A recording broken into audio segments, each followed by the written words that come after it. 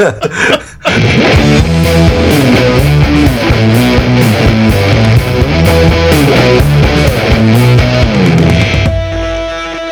check this out. Fucking talk about thick getting home. We're trying to go somewhere in traffic. I got up at 6 that day that I had to go to Philly. Yeah. Figuring I was going to get my work AM or PM? 6 a.m. right? Because I had some artwork shit I had to do before I went, and that because I had some changes that I needed to make to a project that I'm working on, and then and I had everything all set up from the night before. Everything was all packed and everything. But by the time I got done, like going back and forth with the merch company, all this other shit, it ended up being almost 1 before I left, and then by the time I actually left, it was almost 2. What time was your thing? So then, it wasn't until 7, right? Uh-huh. But my plan was to get there super early, be able to hang out, go out for lunch, and all that shit like that. Get set up, no pressure, and all that. And then I realized I use that app Waze for when you're driving somewhere. Yeah. And it's fucking awesome. It's like pothole 20 feet ahead. Everything in it, right? It's fucking nuts. It fucking told me that roadkill was on the road, and sure enough, God. Like a half a mile down the road, there was like roadkill. But anyway, you want a snack? Yeah, right. Yeah, you're hungry. Right? So then I look at it, thinking I was just going to be able to jump on 278 or whatever and just get along on my way. Yeah. I fucking realized I got to drive all the way through Manhattan to get to the Lincoln Tunnel. Yeah. So it took me 2.5 hours just to drive. Are you serious? No, I'm not even exaggerating. Why? Yeah. Just because the traffic was fucking nuts at 2 in the afternoon too. It wasn't even like it was like 5 or 6 or anything like that. Couldn't you have gone a different route? I probably could have, but I didn't know what other way to go. You know what I mean? Yeah, so yeah. And then, but as soon as I seen that at home, I was like, "Fuck," that's awful. But and then then it ended up being cool. And then as I started getting towards Philly, it got pretty traffic again. Yeah. Anyway, but traffic is fun. Philly's nice though. Philly's nice. It's great. It's great. Never Amazing. Fun. Never been. Never been. Not for like a night. I think just like overnight once.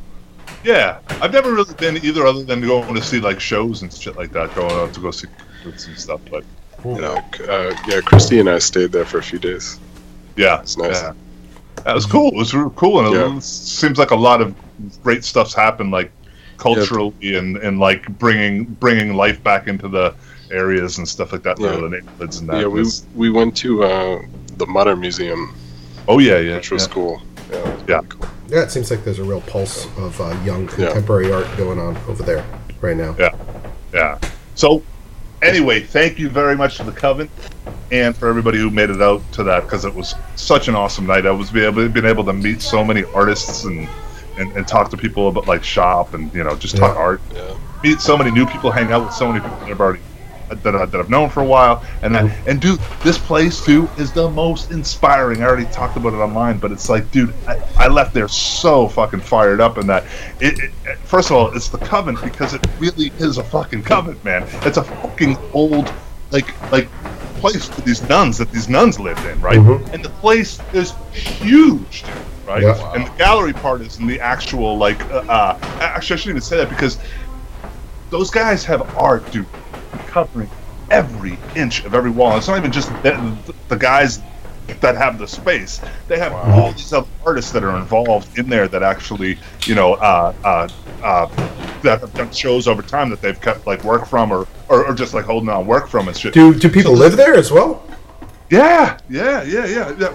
4 people, but the place is huge. You go upstairs, dude, and there's just door after door after door after door. You feel like you're in a fucking hotel. Now, is this building owned by anyone? Yeah.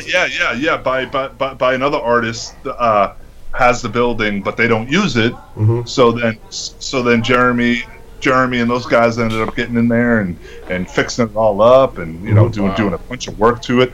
But it's like, and then they have all these, like they have like a couple events every month, or at least one event usually every month and stuff, where they do all different stuff, from like taxidermy things to like having gallery shows to having workshops, all sorts of stuff. So cool. Inspiring. It's awesome. Yeah, I want to go back there again and do something again and just hang out because it was so fucking cool, you know. Great. And it was great. Going out to dinner later on, and I was actually gonna try to drive back that night, but I ended up saying, "Fuck it, dude, I'm just gonna crash." And I slept in an old nun's bed, you know. Ew. So it was pretty wild, man. That's gross. So it was great. So, anyways, anybody who's going in Philly or goes to Philly, you got to check it out. Yeah. You gotta find out their events and find out when they have an event and stop by because it was amazing, you know. And they're all such great guys too. So it's fun. That's awesome, dude. Sweet. Sweet Jesus. So this week we got Daniel Kern on the show. The DK.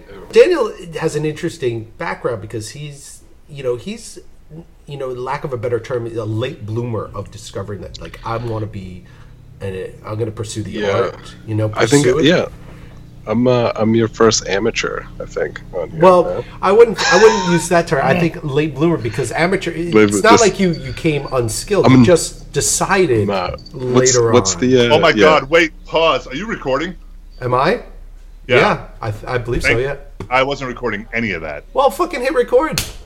I know. Now I'm gonna hit record. Boom. 2152. All right. 2152. So okay, good. So you're gonna know this because I'm gonna have to put this in your box. I'm gonna stick this in your box. Okay. I love when you stick things in my box. So we were sticking in the box. He's an amateur, and no, you're not an amateur. You're more like late as like deciding. Okay, I'm gonna go full steam on this kind of thing, right? Yeah. Yeah, I mean, I guess I never really I don't want to say I didn't take it seriously. I didn't look at it as like a thing that I knew that I could do as a profession. I had no idea that it was even a thing. You know, I drew. But you knew some guys were doing it, right? Like it was a thing, but not a thing you were doing. Yeah, like I knew. I mean, obviously, I grew up loving like book covers and comics, and like I knew it existed, but I didn't. I thought it was like a special, like some kind. You know what I mean? Like you had to know somebody who knew somebody. You were right. It's true. Yeah. You were right about that. That is how it is. Very special. But you just had to jump in. It is. Yeah. You do have. But I didn't know you. I didn't know you could just like decide that I'm going to do this and then just do it, you know, or else I probably would have much earlier. What were you doing? What were you doing at the time when all of a sudden you like were enlightened to that? I've been drawing ever since I could hold something. But you were making a living somehow. You're like. Oh yeah, I was through. I think when I got out of college the first time was when I had gone to I went to like this 2-year program for like web development and web design and all that stuff. I took that. That was after I Hold on. miserably. So, I'm sorry, for editing purposes. For editing purposes, just start off by saying I took 2 years of web design. Thank you. Hey, I just took 2 hits myself.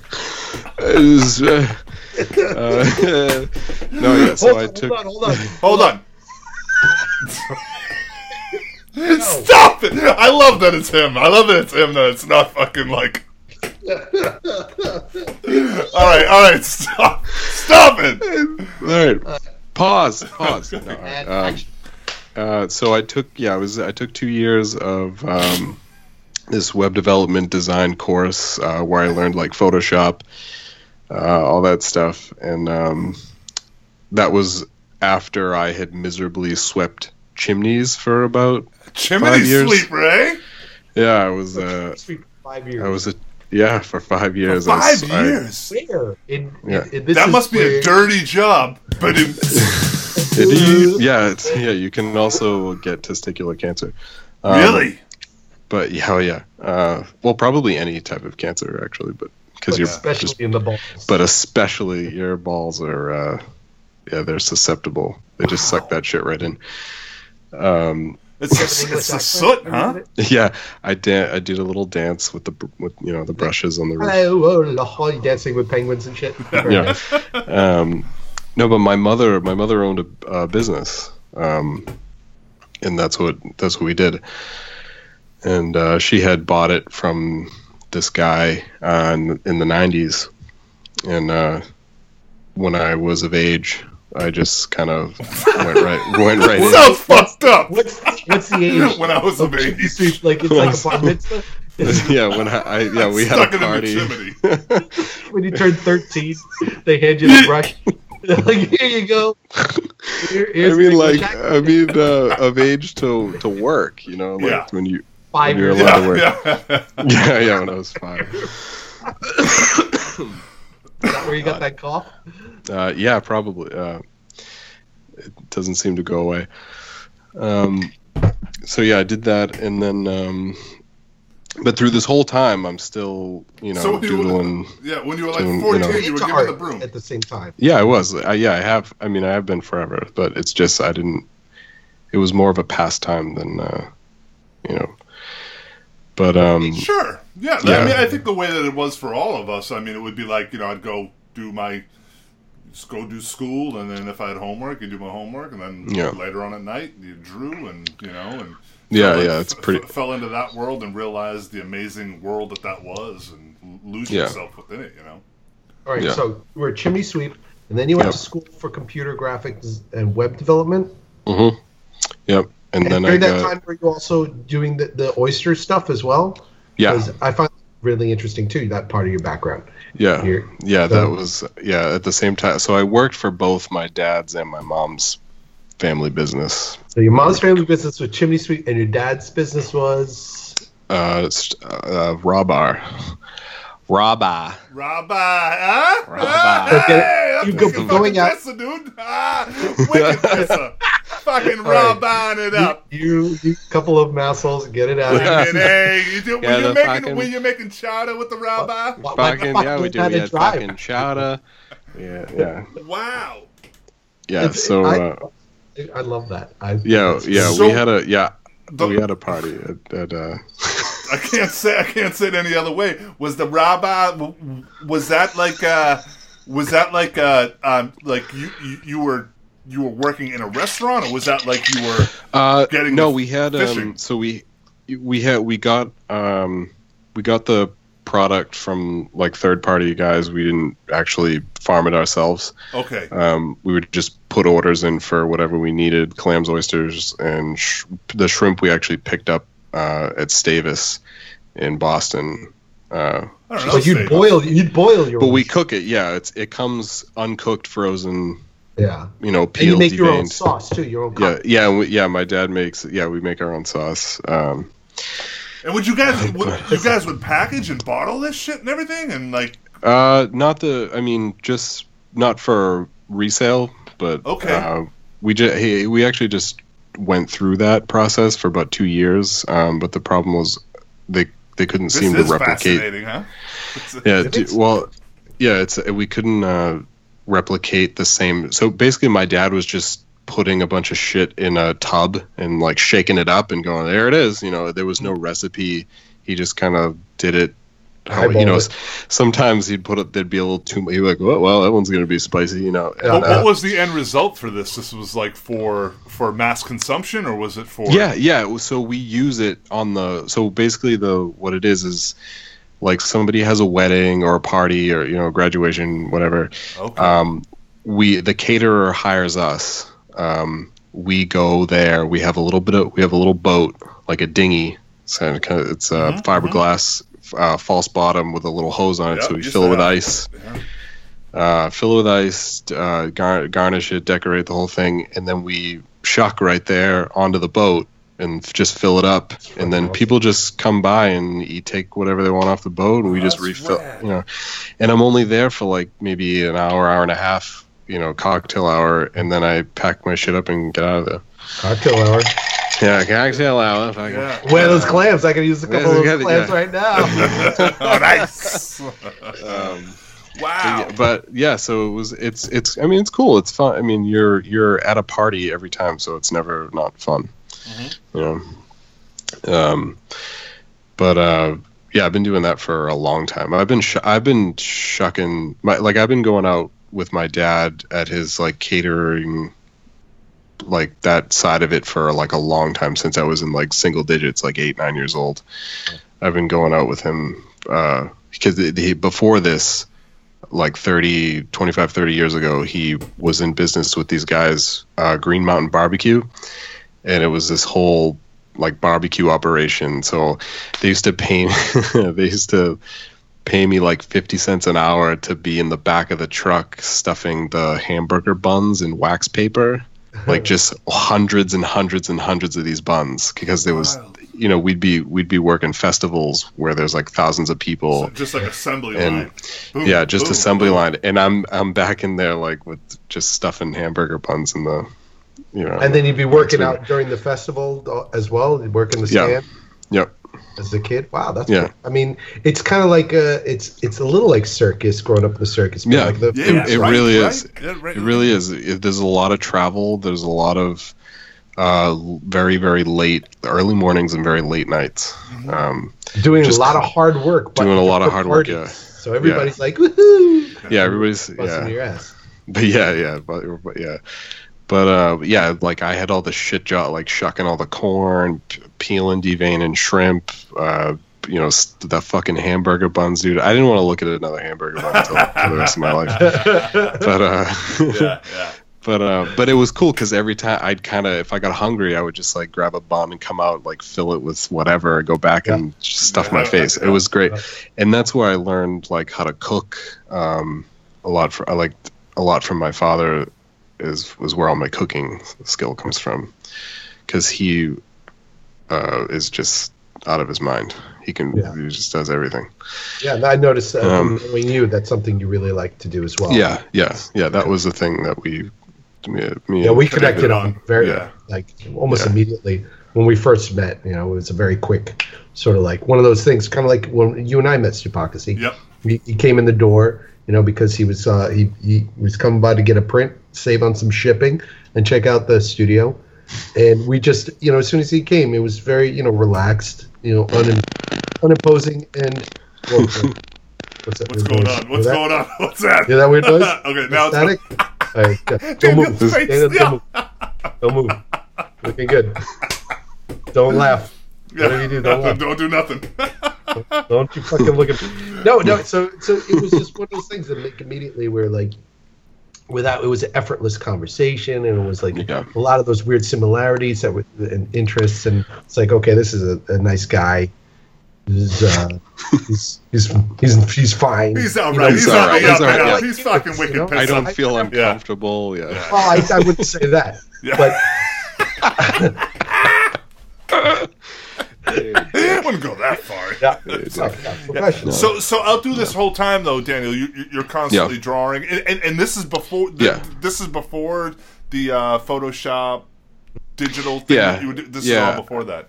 Yeah, I mean, when I was young, I was always doodling, drawing. I had a lot of Legos. Yeah. Which were awesome. Like even through like middle school and junior high school, like, and everybody's hanging out, you know, my Friday nights were like cranking like Nirvana or something and being on my floor with a shit ton of Legos and just going to town. And, awesome. And sometimes I would just fall asleep. My mom I'd be falling asleep. I'd be covered in Legos, like just passed out on the floor. Mom's like, you need to have an intervention. Yeah. It's not. Yeah, he's covered in Legos. I'm worried about my boy. So when you end up going into the Photoshop class thing and all that stuff, is that when you kind of like, fuck it, I'm going to give this thing a shot and try to check this thing out and see what happens from this? Or like I'm going to be an artist? Yeah, no, so from there, from that stuff, I did Photoshop stuff was cool. Like I learned a lot of photo editing and the stuff, but it wasn't too in-depth because it was a 2-year course, so they didn't really go too crazy. But that's pretty long. But when well, it was only a quarter. Like they had it in like a quarter of the year you did like development, a quarter of the year you did design, and then a quarter of the year you did photo editing or whatever. So they split it up a lot. Sure. Yeah. But when I got into this was when I first started getting into web development, which is what I do still right now. I've been doing it for like almost 12 years now. And is that the 9 to 5 type of thing or whatever? Yeah, that's okay. I have a. I don't think I knew that about you. I didn't know you did web development. Can you build my website? Just hey man. No. Yeah, man. We got. I'm sure you love hearing that, right? Yeah. Oh man, I got a great idea for a website. Yeah. I bet that's no. You stick it when people are like, I hear you build those web pages. I just say nope. I don't do that. Let me ask you this, which is on the subject, but a little bit. We're going to take a little sidetrack here, right? Yeah. Have you noticed? Pause. No pausing. No. Have you noticed? Has your company noticed a big change within like shit like Squarespace and Wix and all these other companies out there with that? Now it's so easy to build your own, because I know because I mean originally before when I was building websites like for myself, it was using HTML and it was using Dreamweaver, and that was a fucking nightmare. Yep. And dude, that's what we used. That was our main program. Yeah. So now do you notice a big change within the? Not to say that people within your profession aren't able to do these amazing things that you can't do with those other platforms, right? Yeah. And that but there was the company that I worked for about 7 years in Taunton. They had their own. This was the job. I got a job right out of school. Right as soon as I got out of that program, I just threw myself into internships, and I got a job at this place in Taunton, that's where I was for the next 7 or 8 years. And they had their own in-house content management system. So they would sell you a design, and I'd build the front end, and then teach the client how to use so they could manage their own content. So it was basically like a WordPress-ish environment where you could edit your own pages and whatever, but it was totally like no one else had it. Yeah. You could only get it through us. It wasn't an open source. Right, yeah, exactly. But as soon as open source started hitting the market, we were noticing a lot of clients were calling us being like, do you guys do like WordPress and Joom, blah, blah, blah. And more often than not, it happened to do with the tech guy that was at their company that was like, we only want WordPress. So then they would come at us and be like, do you guys do WordPress? And we were like, no, but we have this shiny thing here. And they were like, no, we don't want that.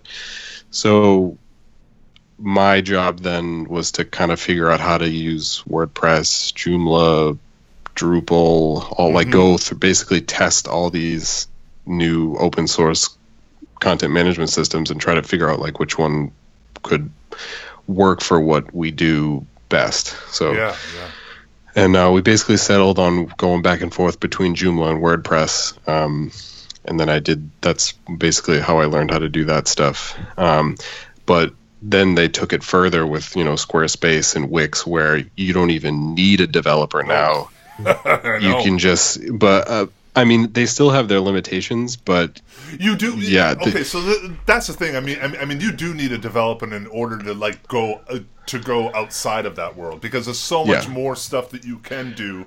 Right.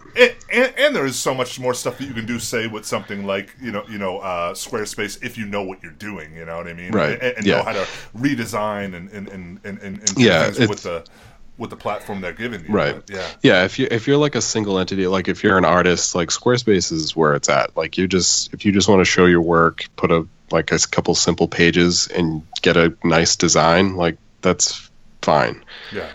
But if you're a big B2B company, you're going to find a lot of limitations on what you want to do in those environments. Ah, okay. Yeah. So they're good for the little guy, small businesses, but for the big boys. So now you still do this from time to time?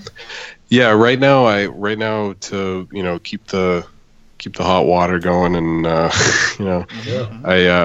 I work at this company in Attleboro remotely, so I work at home for about 3 to 4 hours every morning, till about, so basically like this is my schedule. Like I do about 3 or 4 hours of work for them in the morning, and then around like noontime I just drive 20 minutes to the studio, and then I just make shit up. Yeah. Awesome. So it's kind of the you got a good system going. That's the routine I'm in now. So at what point do you decide, hey, you know what, I'm gonna, I got my own visions and I'm gonna run with this? Like artistic wise, like for your own personal wants and artistic. Well, that happened right after. So I know we talked about how I was in and out of bands for a long time. For probably about 10. I was a drummer in a few different bands between like when I was about 17 or 18 years old until I was like 27. Mm-hmm. So it was a good 10 years where I was in and out of, like, that was kind of like when I got heavy into music, like the art thing kind of dissolved a little bit. I didn't do it as much because I was too busy, playing my drums and doing whatever. It's a lot of dedication. But I still did it when I was bored. Like I made I tried to make all like our album covers. Yeah, of course. Doing like I would like print, you print them out and get the like blank CD crystal and crystal cases and cut out all the cut out all the shit. Dude, I was doing after like 20 of those. I was like, you're like, fuck, oh my god. Used to go to the fucking photocopy machine at school. Yeah, and print them all out. Yeah, just like cutting them all out and fucking man. It was So like that was that was kind of like how I kept a hold of it. Was like doing posters and like all the covers and like all that kind of shit. Were any of those bands though? Did you think, okay, this one's gonna be my band forever? Were you ever? All of them, man. Like I hoped that like every one of them that I was in was like, this is gonna be like like you're on the, but they all kind of seemed to fizzle out, and it wasn't because of a lack of anybody's drive. It was like something would happen, like somebody's going to school or somebody is as strapped for money and like can't it was also it was something. It was always something that you can't really get mad at the person for. Yeah, it's the hardest thing when you got 4 guys, 3 guys in a room that you're trying to, because and everybody's got their own all life. 3 of us have had this situation. I mean, it's hard and it's tough. I had a friend of mine tell me at one point, he was like, I admire so much like where you're at because you only have to depend on yourself. He's a bass player. You only have to deal. You only have to work with yourself.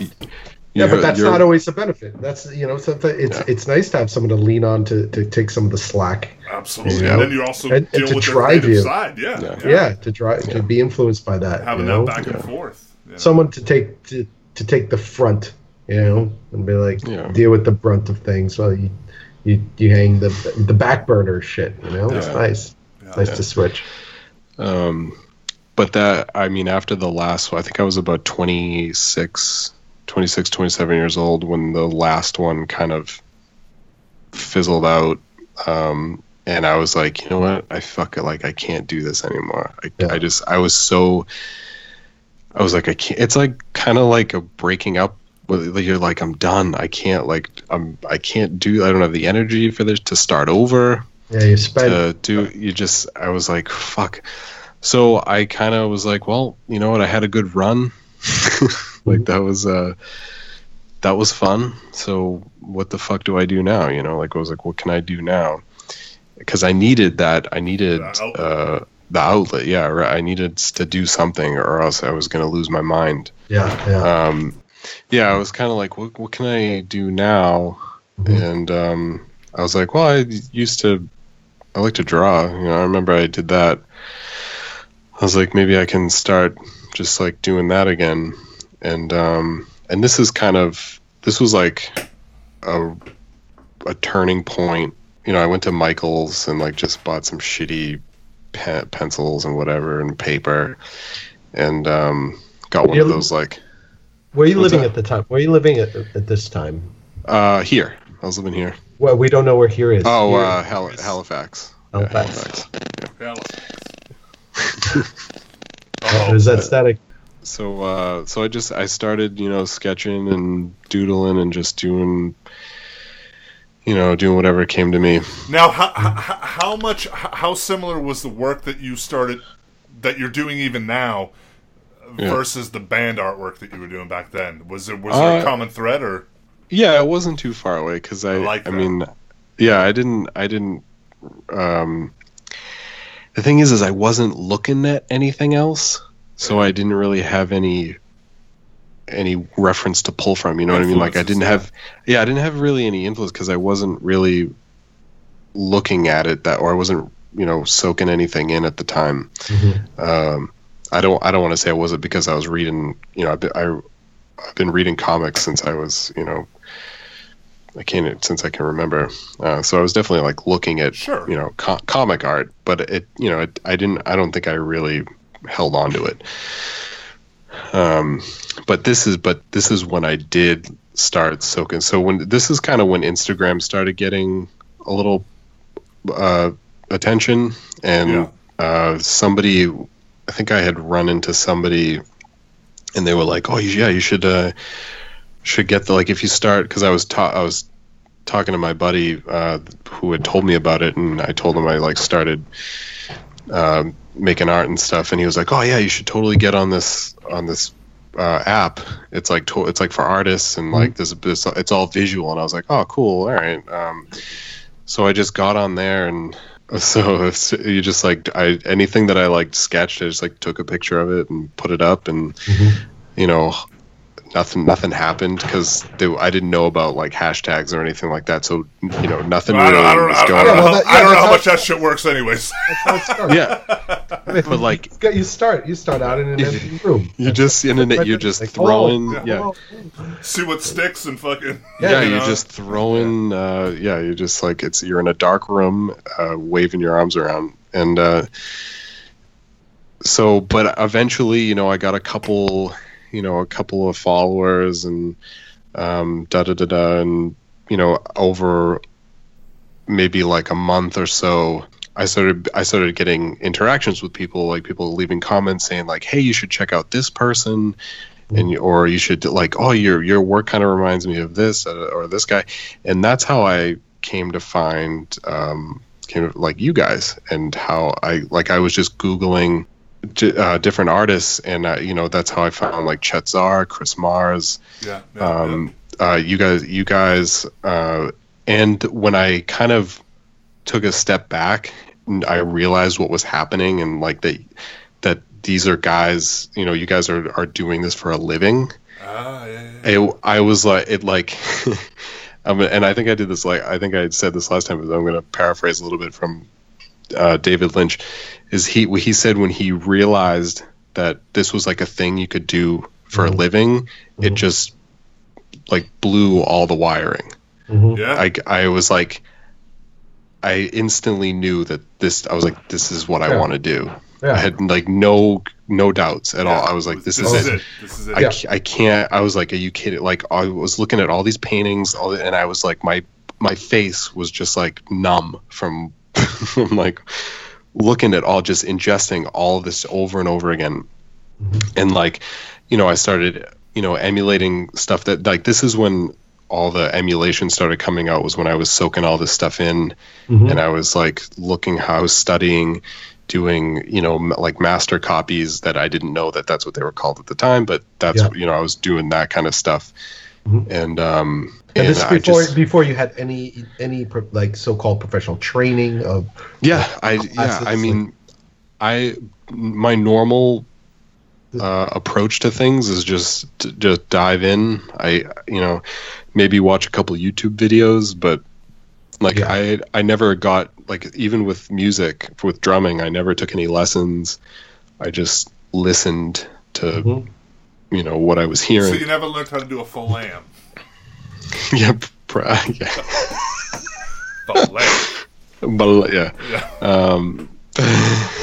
You just never knew what it's called. I'm sure. I just didn't know it. Yeah. So it's a name. I called it. I took drum lessons for a fucking week, and that's the first thing you get taught. So a lamp. Anyways. So yeah, I didn't know, I didn't have any fundamentals. I was just kind of trying to emulate what I was seeing, or applying certain types of styles and rendering to what to see it, to try it on my own, like let me try that. And then I started just still kind of doing just what came to me, and like, but now I actually had some reference of like how I can, let me try to render it, this way, or with pen. Let me try a little bit of wash. Like, I don't know how different much mediums and trying out water, and that's like kind of when I got a little bit of taste of watercolor, which I still use now. And I love it. I think that's definitely your voice for sure. Yeah, it's one of my. It's such a chaotic medium, and but the surprises that come out of it are like I love it so much. But basically this from then, this was around maybe 2012, I think 2011, 2012. And then I just kept going, man. I just kept, like, I was working still for that company at that time. So I was working a full-time job, but I would just come home, have a couple beers, and sit at my table and just draw until like 11:30, midnight, go to bed, get up at like 7, go to work, and I just rinse and repeat for months and months and months, and I think that's the most important thing that people don't like, that don't maybe I'll say understand, where it's just like how important it is that it's like, if you really want to grow at this, or like, you got to put the time. Or be involved. You have to, like, if you're working a full-time job, you still gotta make that time to do it, and be able to kind of pursue it now, because otherwise, it's only ever going to be an idea. You know what I mean? Right. It's only going to be the hour you put in that week versus the 5 hours versus the 40 hours versus whatever the fuck it is that you're putting into it, and then you never grow from it. So it's just like it's that constant idea of you gotta push it to a limit, and then you got to pass that limit. Yeah. And if you don't have enough time, because of the job you have, you got to change your job. Yeah, exactly. Yeah, you gotta make the time. Whenever you can. So I think I'm not sure. It's such a gradual. It was such a gradual thing that I don't really know when it came about, but it's like, I think like a few years of just immersing myself in other people's work, and studying it, and then doing my own work that I wasn't really sure where it was coming from yet, and not until later. It seems like you didn't really let it affect you too much, though, because I mean, I haven't seen any. I guess maybe I haven't seen any of your really early work, but your voice is, from everything that I've seen, your voice is very much seem to be about your own. I mean, obviously I can see influences within it, but it seems to be very organic and original.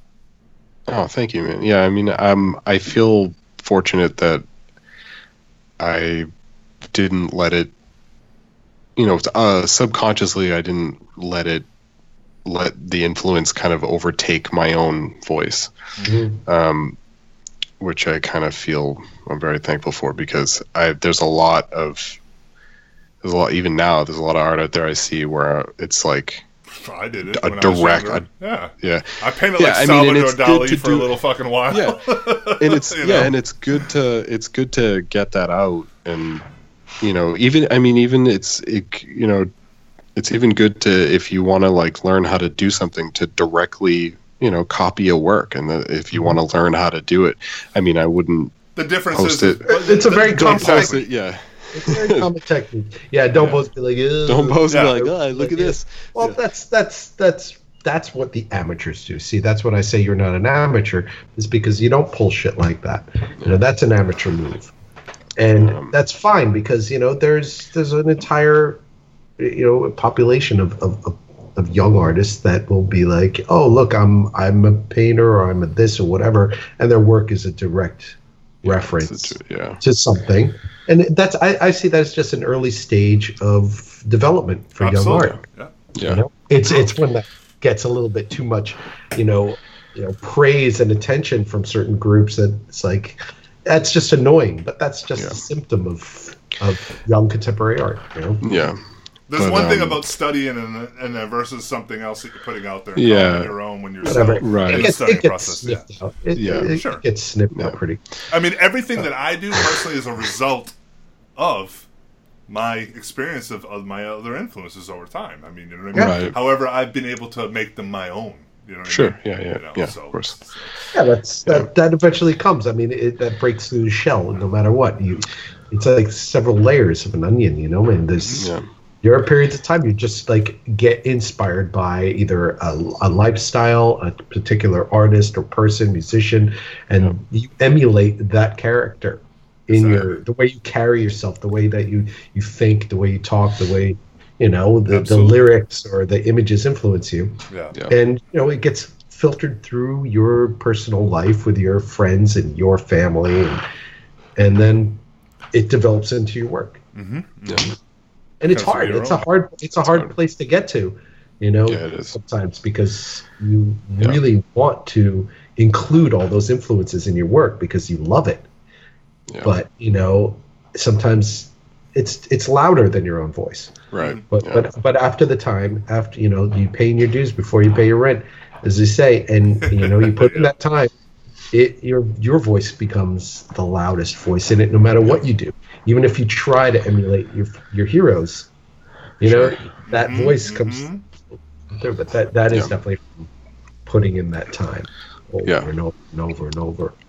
Yeah. Really, and it is over and over. You have to. You have to. Yeah. The only way, it's pure abandonment. If you don't jump in, you're just not going to get that higher level. That's just the way it is, and that's fine. You don't have to get up there. People could make art as a release, as a pleasure. The same way some people do whatever they knit or they cook or they play soccer, whatever, to get some joy and release.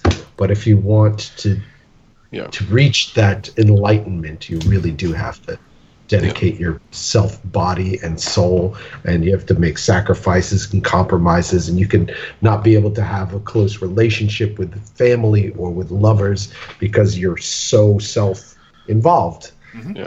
But it's a very selfish. It takes that if you don't center that first, you don't get right with yourself and your work, you're gonna have a harder time being able to like connect with people because the balance will be off. Your balance will be off. Absolutely. It's obsession is probably a mild way. A mild way. Yeah. It's but it's like right at this point I'm at the point where if I don't make something, at least if I don't take some time at least out of every day to do something, I get depressed. I get it becomes because that creative side is not being massaged. It's not being, what I mean? It's like that whole thing is me and a pro were talking about it a while ago. Well, it's the truth though. It is. Like this whole thing is the brain, the heart for this whole creative output is a fucking muscle, and if it's not being worked on, then it gets tired, gets sad. Sore. Atrophies. Sure, and you get mad, you get sad, and whatnot. I mean, it's an exciting thing to feel that, like when it's like, oh, I'm not making art and I'm shaky. You get like the shakes. The only scary thing that's happened to me, and it's only happened once in over 20 years, or 25 years was yeah, when longer than that fix is no longer gettable, you know, Yeah. and when you can't you can't confront that sadness or frustration with art, like you got to fill that with something else. Something else has to make that work. To be able to help you find your way back to it again. Yeah, sure. Yeah. I mean, and there's a straight, you know, I have strings of days where what I'm putting out, I'm like, this is shit. It's absolute pure shit. Good. And you're not happy with. Yeah, that's great. That means you're making the work. Yeah, I'm like, it's fucking. It's a good sign. It's weird. It's a good sign, you know. Yeah. You gotta trudge. You gotta trudge through the mud for a while. And a lot of times, what that really truly means is that you're making great work, because the deal is that the reason progress, because you look at that saying it's shit because. Wonder why? Because you're trying something new or you're doing something different. You know what I mean? And that way, it's something outside of the norm of what you're used to doing. I'm sorry. Yeah, you're getting bored with yourself because you could be repetitious and you're not complacent with that repetition. You want to crack that. It's like, oh, you figured that out. Oh, okay, you know how to do that. Go ahead, move on. You know, hold on to a lot of that, but like, how can you elevate that? And that's a big reason why I switch mediums so much. I mean, I know I think we were talking about this a little before. Is I can't, I switch between, graphite, watercolor, pen and ink, and now I getting a little bit into collage. And baby, it's in. Oh yeah, that's the stuff I like. It's like my language, baby. Oh my god.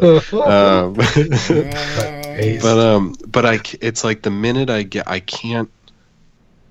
It's like I can't stay comfortable, or it's like I don't want to be like the pen and ink guy. You know what I mean? Like I want to. You're expecting like this is what I do.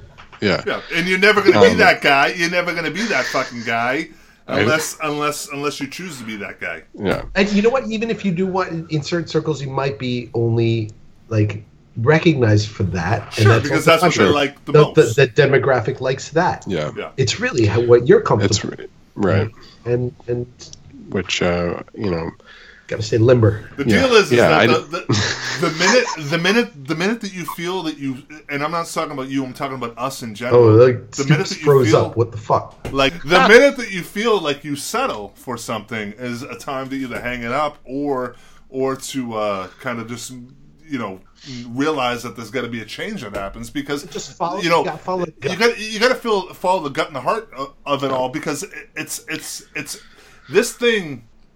I think what happens a lot of times is that people lose track of that. This whole thing's supposed to be fun. It's supposed to be. Yeah. It's the one thing that we did as kids that gave us complete enjoyment. It gave us escape. It gave us comfort. It gave us all these other things. And then once you start putting a career into it, you get fucked up with it. But the deal is that you are never going to keep growing unless you keep fucking growing and keep on trying different things. And the nice thing about trying different mediums is then you start investigating different artists that do those kind of mediums, and it opens up all these different worlds, and you get turned on by how they do that, and you take a little from here, a little from there, a little from that, and it's almost like I'm applying my love for cooking, almost into, it's almost the same process. It's very similar. I tried everything. I tried that, and then I want a little bit of this, like with the collage. It's like I want to do a collage. I'm gonna put a little bit of graphite in there. I'm gonna make it a little bit of this, and you're making a stew. That's what I mean. Cooking has been my because through a therapist. It was actually a therapist who pointed this out to me. Was that where do I go? Because I was complaining about I was talking about how art is my place to go when I have darkness and whatever, figure stuff out when I'm upset or whatever. Art is the thing. And he asked me, well, where do you go when you don't have your art? And I didn't have an answer. I honestly didn't.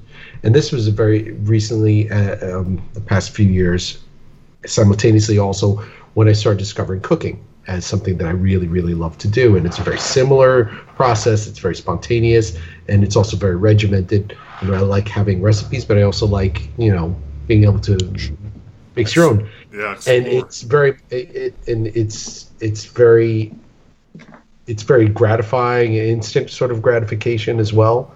You know, so the similarities of that process of ingredients, material, spontaneity, and knowing what you're good at, and then also, you know, ignoring that and being spontaneous and unconscious. Right. You know? So it's, and that was like, okay, when this way, when I'm stuck in the work, I can go, you know, do something in the kitchen, and I wouldn't have that sort of, I don't know, that pressure on myself, the same kind of pressure as I do in the studio, but it's yeah. So how long at this point, Daniel, are you within it before you decide to like do the book? And I mean, because at this point you have one book out, and then you have another book right now in the works and being printed, or where does this kind of end to that side of like, okay, you know what, I feel really good about what I've been doing, and now I'm gonna do a book. Tell us about the book. So that came during what was it? I think October of 2015. I think. Wow, it's been the first one came out in the first one came out in 2016, and it was from the previous what was it called? Inktober. So for, you know, every every day of October you do an ink drawing. Is this something? Is this something? It's just a thing. It's kind of a personal, you know, it's a thing anybody can do. You know, you're not beholden to do every day, but it's like a thing. Inktober was something it's like an internet sort of like community art. Like, when did you first come across Inktober? So it was a thing that I saw, like, I think I was following, what's his name? I still do. Jeff Parker, who's an artist. And he was like, Inktober. And I was like, what is it? So I checked it out, and it's just like it's just, you know, anybody can do it. And you just do one ink drawing a month. You know, it doesn't have to, can be crazy. It can just be a sketch, you know, one whatever. Drawing a day? Yep, one a day. What? Okay. So basically at the end you have 31 drawings, which I think it's a great thing to keep, like, you know, if you're trying to get stay, you know, it's a challenge. It's a challenge, yeah. And if you want to stay, you know, you're making a post every day, so it's good to kind of keep that ball rolling. Yeah. But so I did that. I actually ended up doing 40 drawings because I did two, and I kind of picked a size. It was like 6x8, you know, not too big. And I was like, I'm gonna do one. You know, this is a doable size. I'll try to do one of these every day. You know, I didn't really have any expectations of, you know, but I ended up doing 40, which, some I did 2 a day just because I had time. Sure, yeah. And some of them were pretty intricate, some of them were a little loose. But I did the whole 40, and I kind of just went through the month, and then at the end, I noticed a lot towards the end, people were commenting like, oh, like these kind of look like the same, like they have a live in the world. Common thread, they have a common narrative theme going on. Yeah, like you have like a theme going on here. Like, where is this coming from? And I was like, I don't know. I'm just kind of just, you know, what I would do is I would kind of have a little bit of I wouldn't really call it meditation, but just like a little bit of quiet time before I'd kind of just try to envision something, or some of them were actually from dreams that I had the night before, or, something similar. So most of these were from the subconscious, and so I kind of just rolled with that. And at the end, I looked. I pasted them all, on my studio wall. Yeah. Just 40 of them up there, and I was just like, where the fuck did these come from? Yeah, and eventually, like I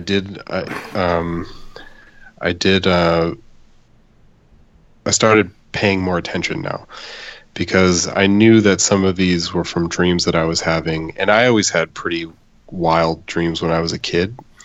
I suffered from night terrors a lot. Yeah. Do you still? Me too.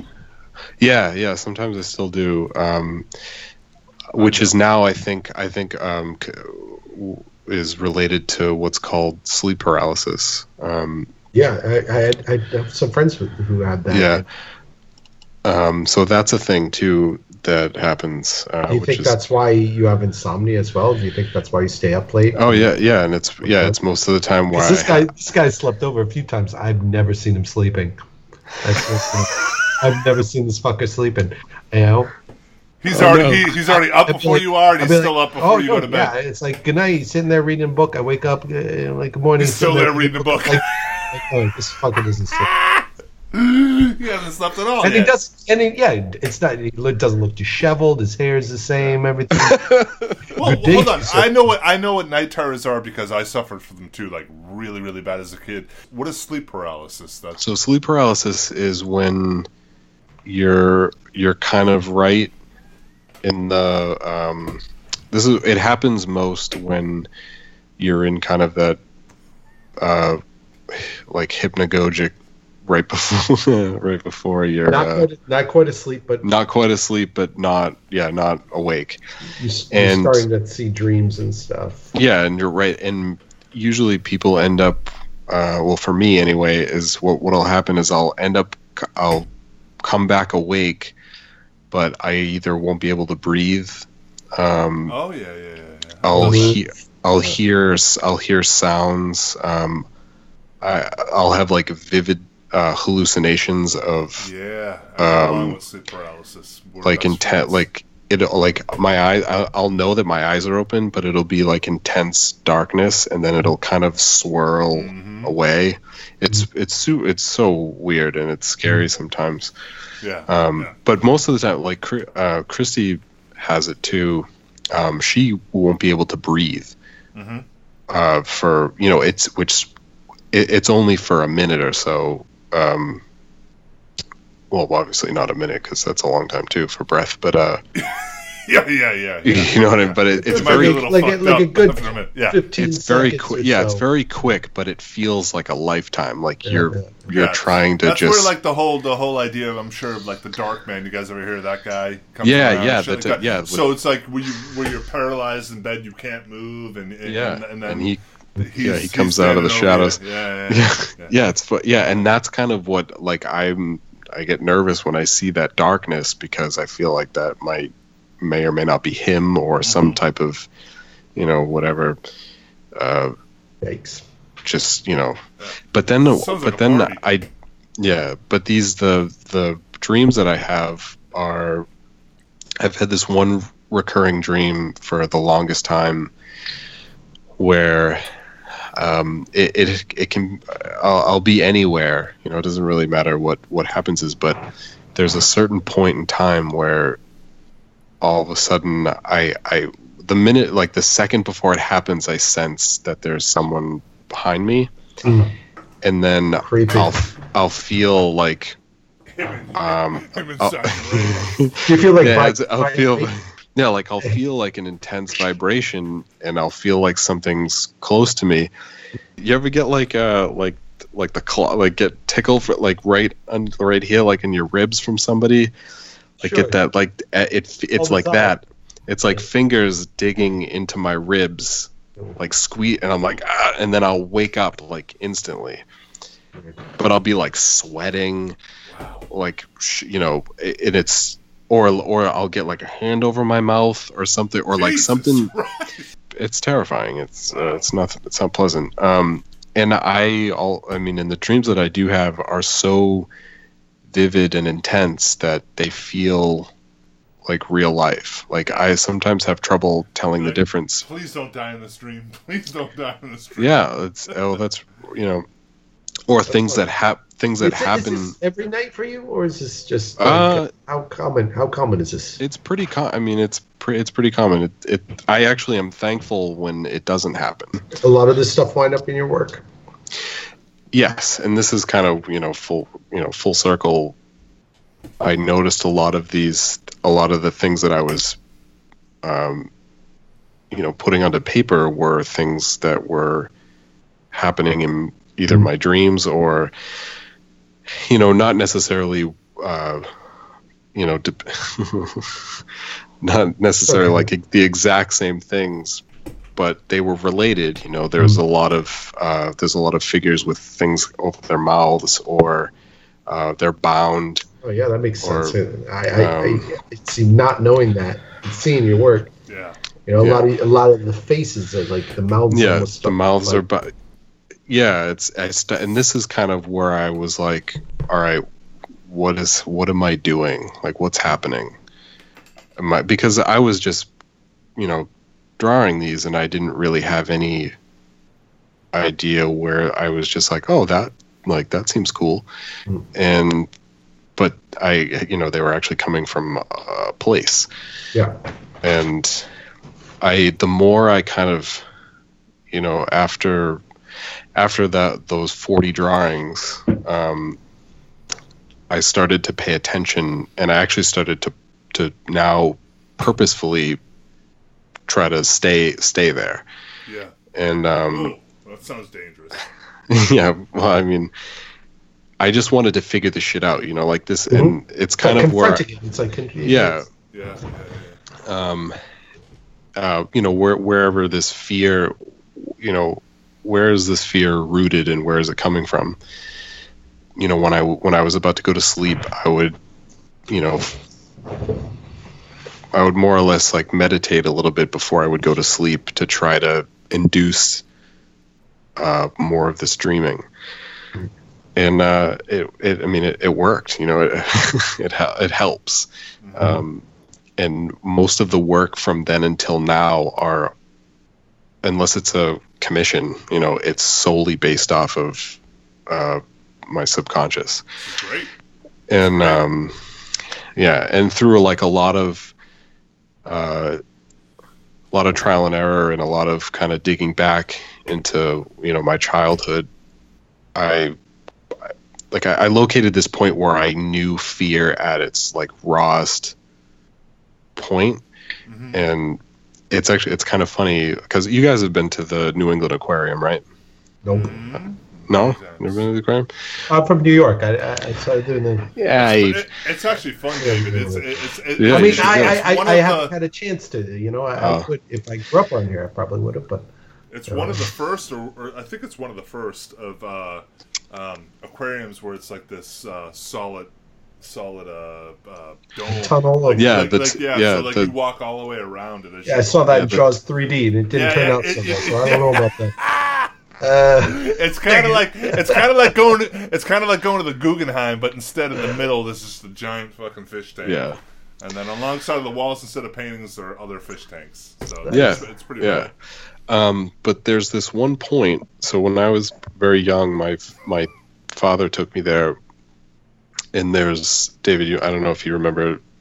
There's when you actually follow the whole thing around, sure, and you're on that very top ramp coming down to where the entrance is again, over where the penguins are. There was a point where I was standing where there was a long line to get out, and because they like do a picture or whatever, you can take a picture with something. So we're all waiting to get out, and we're in line, and we're at the very top corner of this ramp, and it's very weird purple lights on the roof. Yeah. And I'm just standing there, and I hear this like kind of like rippling like a, you know, whatever, just like a weird sound. And I turned around and I peeked over the corner of the balcony, and just it went straight down like 20 feet into this little pocket of black water, and that scared the shit out of me. Yeah. I didn't know what was down there. Because I what didn't know lives within that fucking puddle. What my imagination at that point was so wild that I scared myself into thinking that, you know, well, what if I fell down here? Like, what's in there? What if Is you there jumped? Yeah, like what if I jumped? Like, what is there something looking back at me right now? You know, it was like one of those weird, and like that's the first time I actually felt like real unbridled fear. Yeah. See, my shit was like when I would walk around, I was like, what if this fish tank in the middle explodes and a shark comes out and eats my ass?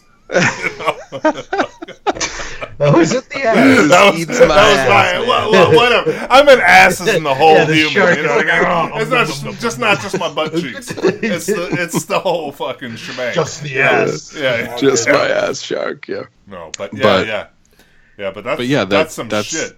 Yeah, it's really heavy, and that's my tipping point of, you know, when people are teaching you how to meditate, you know, they're like, you know, calm your mind, picture yourself like next to a river or your happy place. The fucking dark where water. Where I fish these, where I picture myself, What do you know, get depressed? I picture but this is where puddle that fucking I don't know what lives.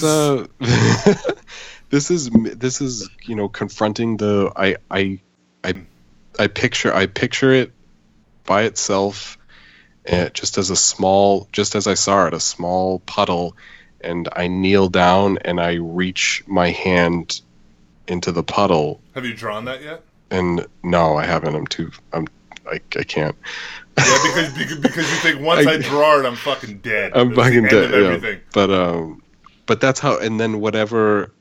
That's my meditation point. Is I picture myself dipping myself into this water and kind of. You got to do a whole immersing myself series of that work, like just like a whole show of just this puddle and you fucking dipping or whatever's coming out. That reminds me. You're a fan of Giger's work. He had that series of passages where he had the garbage disposal machine. Yeah, something about that shape and that hole. Yeah, creeped him out to a point where he just kept painting them over and over. Yeah, over and over. Yeah. Similar to that is what I started doing was the circle around the hill, more or less. Yeah. And I just started doing that. I was just like, I just did it to kind of reference that idea. Yeah, something feels right about a circle around. Yeah, a head, and something felt good. Yeah, and I ended up, you know, this is years later. This is pretty recent. As I started listening to Joseph Campbell's these lectures that he had on YouTube, which if they're still there, I should send them to you guys because they're wonderful. If they're still up there, but I actually ripped all the audio off, so I have it all on like MP3 files. Great. And I listen to it all the time, and he talks about this. I don't know if it was. What's his? Oh God. One of the philosophers, I can't remember which one he referred to, but he had a diagram and said, he drew a circle, and he said, "This is the circle is the your subconscious or the person, the identity. You know, like this is you. If this was Buddhism, there would be no circle. It's just because everything, you know, I am God, you are God, that whole mentality. But in terms of the individual person, this is you. And then in the middle of that is a dot, and that dot represented the self, you know, right deep down. And then there's a line. There's a horizontal. Yeah, there's a horizontal line that goes between the dot and the top of the circle, and the top half of that is your waking consciousness, and the bottom half of that is your subconscious. So there's this deep part, and I made a correlation between everybody, all these things that come from my subconscious are haloed in this circle somewhere below that point. So it's like you're putting your fingerprint in every one of these things. Right. It's almost like marking into a tree, like you were here. It's very much. And I thought I was like I just unraveled a little bit at seeing that correlation between that metaphor and what I was putting out. And I was like, fuck, it was wild. And it's great. It's part of being the being part of the collective unconsciousness of things. It's like, So I spent the next half a year making more work related to that, and I compiled all of it, and I decided to make this book, which is called Tesserae, and the Tesserae is plural for tessera, which is a mosaic tile. And it's kind of the way that I saw these is that, by themselves, they stood on their own, but as a whole, they kind of made up a mosaic of my subconscious. So it's kind of like the little pieces of, bits and pieces of myself that I'm just trying to figure out and, make sense of, and just putting them all out and putting them in one place.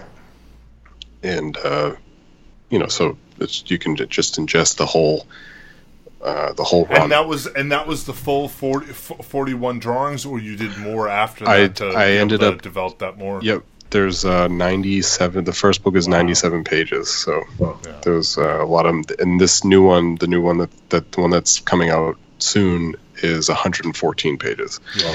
So I just kept. And since I was gonna say, since you approached this Challenges project, and you found you decided you found something that you're rooting the narrative around and investigating yourself. Do you find any difference in your understanding of this darkness that you're pulling this stuff from, or this source? Is there a deeper relationship that you have? Not that you're trying to like exorcise a demon or anything like that, but you're trying to coexist sort of with this subconscious. It's I found that. I mean, it sounds crazy. Sounds crazy when I talk about it, but I've found that it's an actual place that I can go, when I'm either sleeping or meditating or otherwise. It's a real place for me. That it's the one thing I've always loved the woods. I've loved forests. I grew up in the woods. So basically what it is it's a giant forest. It's like a realm. It's your own. It's just it's my own. There's no end to it. There's no clearings. It's just a ginormous dense. And I see, this is where I see these, manifestations. I catch them behind trees and, scurrying throughout, and I can barely catch a glimpse of them, but they're there. And some of them I've sat next to, they don't speak. I haven't really had any audible conversation, but I've seen them and I've sat next to them and I've stood next to them. Some of them are gigantic and terrifying. And do you find yourself any less scared than maybe you used to be, or sometimes I'm definitely a lot less scared now that I kind of becoming intimate with it. But some of them are still very scary, and they still kind of instill nervousness in me. So now, Daniel, at what point are you, and how many years in between is it to the idea of like, I want to do part 2 to this? I kind of already had the seeds of part 2 while I was finishing part 1.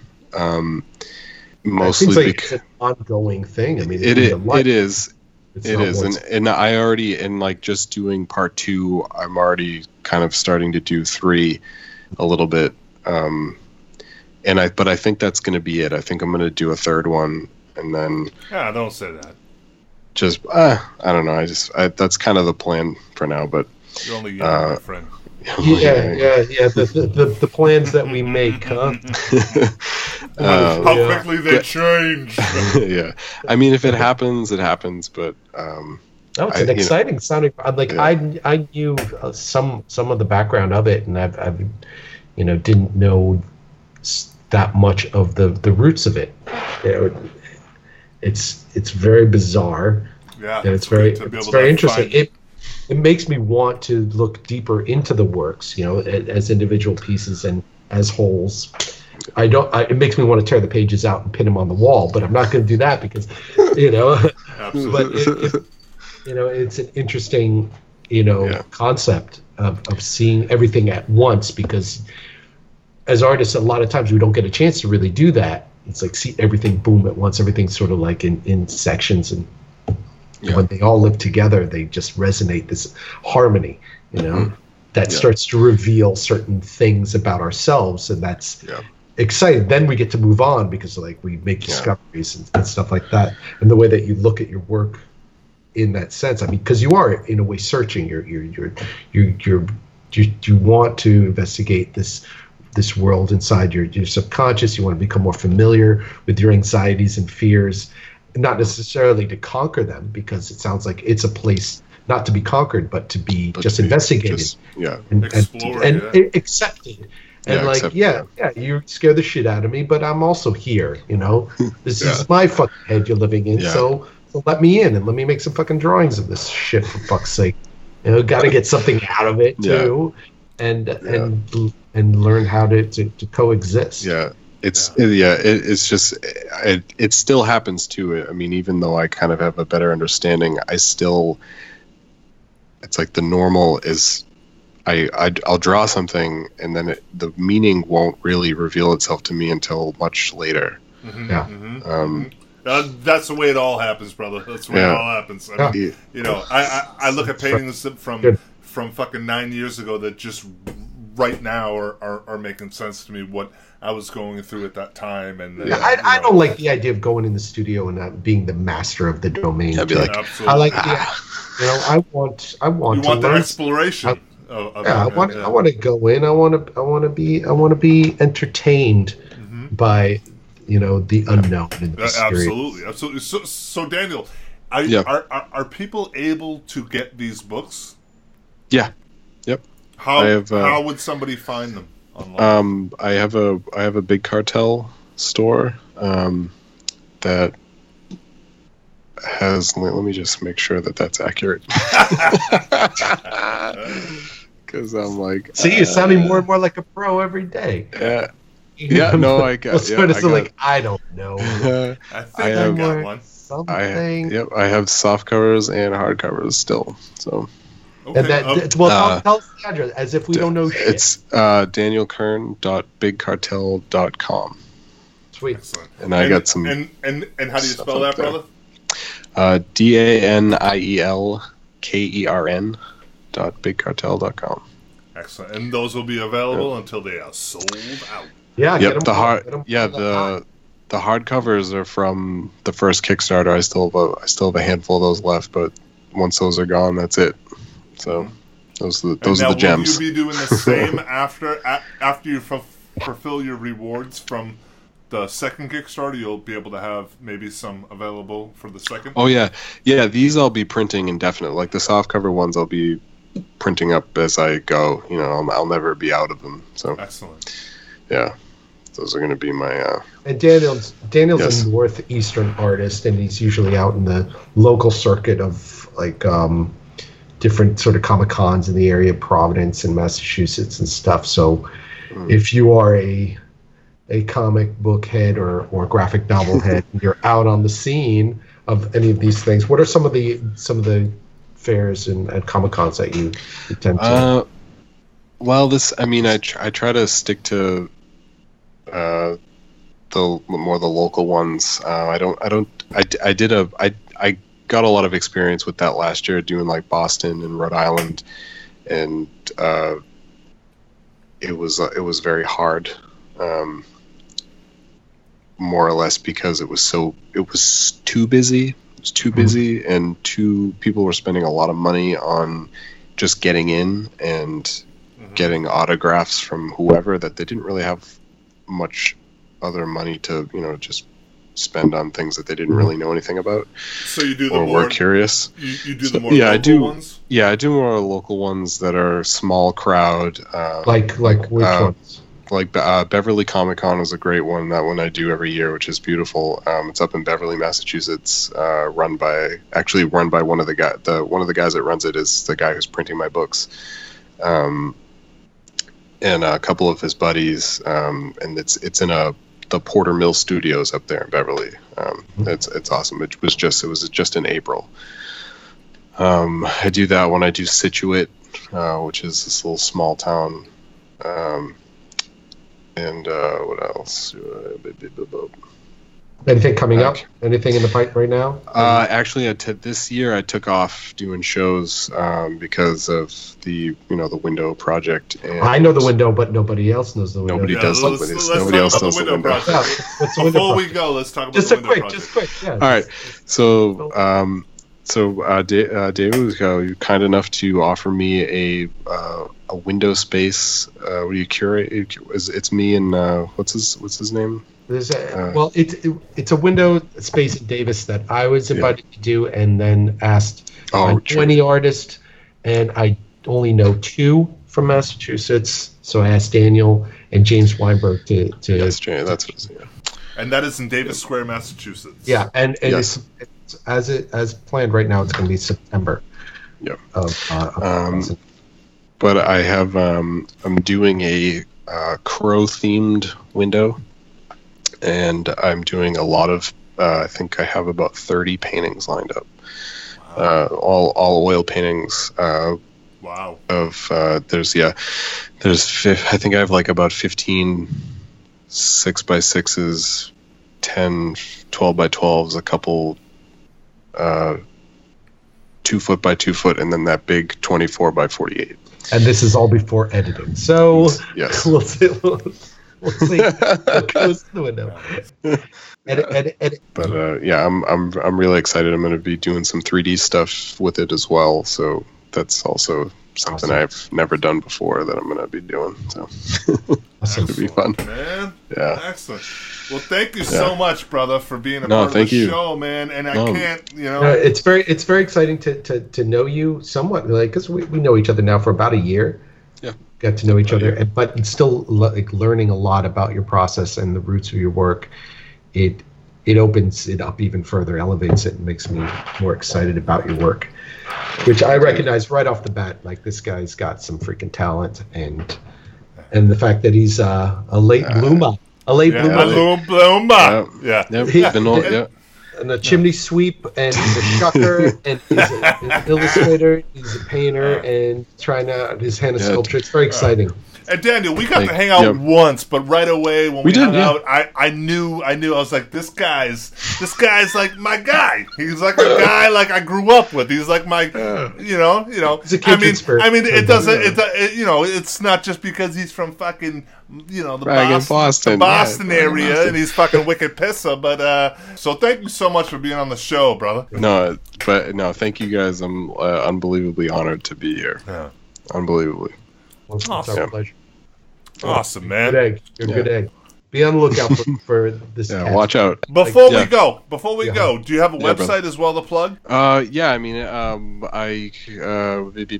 Daniel Kern. Please tell me you have a website. I do. Yeah. No, you get DanielKernArt.com is my website, which I believe is up to date. I think I did a big update. It doesn't matter. It doesn't matter. Just have but a fucking website. Yeah, but that's basically all my other handles are at Daniel Kern Art, like Instagram, Twitter. If you want to find Daniel on all of the social media, just put in Daniel Kern and you'll find. Go have a look. You'll find our man. All right, right? DK.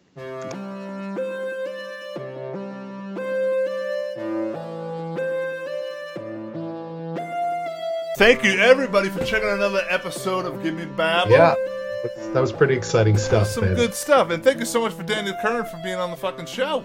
Yeah. What a guy. What a guy. Yeah, he's a good dude, man. It's like somebody we both have known for a while now, and being able to kind of chat with him about his whole process and the way he works. And I'll tell you what. I mean, just after a short period of time, I do feel like I've known him a lot longer. But after hearing him talk about his early work, as far as like his jobs that he did, and leading up to his focus on his work, and now him like dredging his dreams and subconscious for his material, it's very enlightening. And, it kind of sheds a new light on kind of like where his work is, and now when you're flipping through the book or else you're looking on his work online, it kind of ends up bringing this whole new kind of light to the way or even just just talking to him, just new perspective on the guy. Yeah. So, everybody, thank you, everybody, for subscribing, checking out the podcast, sharing it. Please share the podcast with your friends. Let your friends know about what we're doing if you dig it, and keep on sending your questions to, what's that, David? Yeah, gimmebabble@gmail.com. That's GIMMIEBABEL @gmail. We love to hear from you for whatever's on your mind. Any questions you want us to address on the show, and we encourage you to send in audio files so we can put you on the show. Yes, we do. You know, and some people who've been playing around with that, and it's a lot of fun. Yeah, and we also have a YouTube channel as well, which is at Gimme Babble, and that has some tutorials that David has been working on, so we're slowly building a library. Stupakis is due to make a video or two. Yes, he is. You know, he's gonna open up the floodgates, and then be like, very pleased. But yeah, please check that out and follow that as well. Thank you, everybody, again for listening to another week of Give Me Babble. Really appreciate it. We look forward to you guys next week, and I know we've been a little sporadic, and we will probably remain to be a little sporadic, but that's the way that me and Hawkbomb work. It's the nature of things, and we decided not to fight it. You know, the best thing is just to go with it, and not to make it something that is a burden. And just go with the flow. We want to make it right. Yeah. And what it should be. Yeah. We'll do it right. I don't want to mess up. A little right. Yeah. All right. Till next week. Later.